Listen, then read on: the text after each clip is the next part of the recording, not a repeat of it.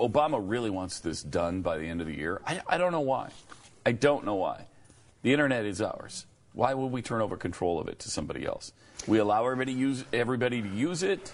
We don't oppress them. We don't repress them.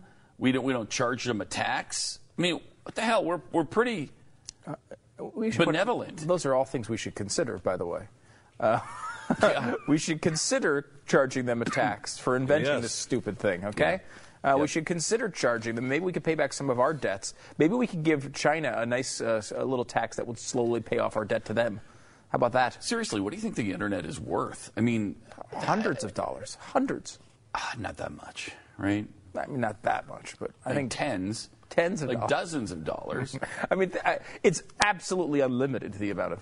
I mean, trillions? What would be... There's got to be a number of this, Jeffy. Trillions and trillions of dollars. Yeah. Well, look at the number of just the amount of commerce that goes through the internet. Just in the United States. Yeah.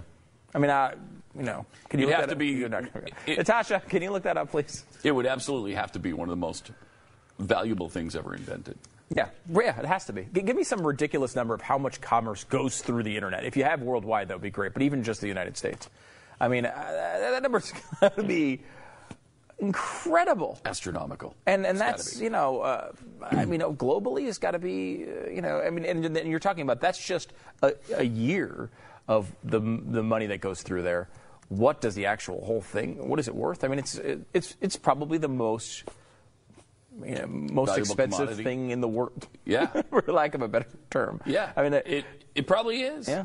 Or would be. And what do we get from it? Nothing. We're actually giving it away. Yeah. Mm-hmm. We're just saying, here, okay, you guys go ahead and take it and tax us. And that's what's going to happen, is that they will apply taxes to internet commerce. And then, it's going to hurt it. It will hurt it.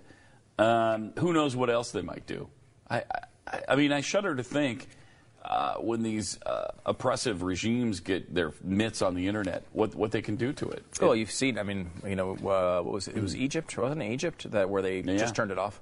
They just shut that one off. Mubarak just was like, you guys don't need this, and they just turned it off. Now that did cost him his gig, I will say. That was partially. It did. It was at least part of the reason it cost him his gig, and people don't like that. When you turn the internet off, they kind of they tend to be a little. They're not too happy about it. They want to do their tweeting.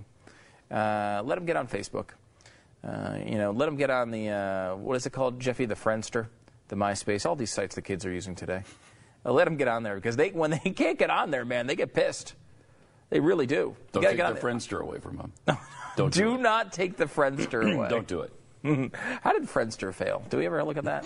I don't understand. It was big for like a day, and then it was. And then there was MySpace. But the new one is you got Snapchat and the Periscope, which we've been doing. If we're on Periscope, by the way. You can go just search for Pat and Stu. Just one of the most obnoxious things to ever happen.